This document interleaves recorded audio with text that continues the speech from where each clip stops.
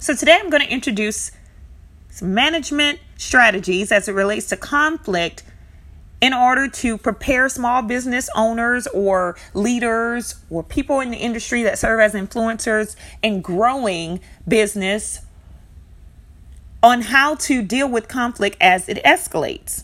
So the first thing we're going to talk about is being accommodating.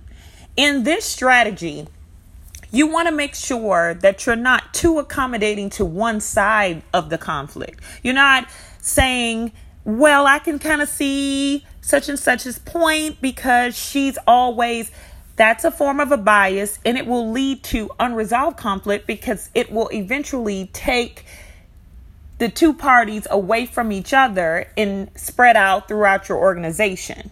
You want to make sure that you're not avoiding. Many times as a leader, we sit back and we avoid addressing an issue because we feel that it can self-resolve.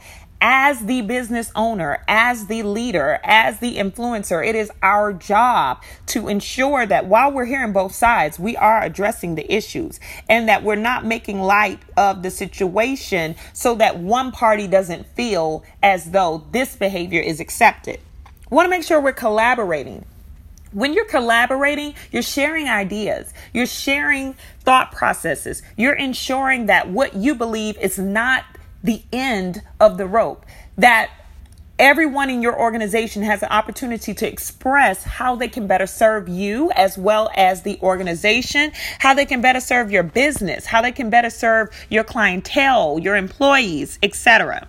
You want to make sure that you're compromising. In compromising, you look to hear both sides, and then you make a decision that will be beneficial for everyone involved, not just for your bottom line or for you as the business owner or to protect yourself in the future as conflicts may again arise. And then lastly, you want to make sure that there's no competition. Sometime within an organization, people feel as though they are in competition with each other. As the leader of your small business, your organization, you're responsible for ensuring that everyone is pulling their weight, but that everyone has value. There's no competition. There's no feel of I'm working against someone daily, but that everyone is working together to prove to themselves that they belong in your organization and that you deserve to have them there. But it's also ensuring that you value and appreciate them being there, for without employees, there would be no entrepreneur.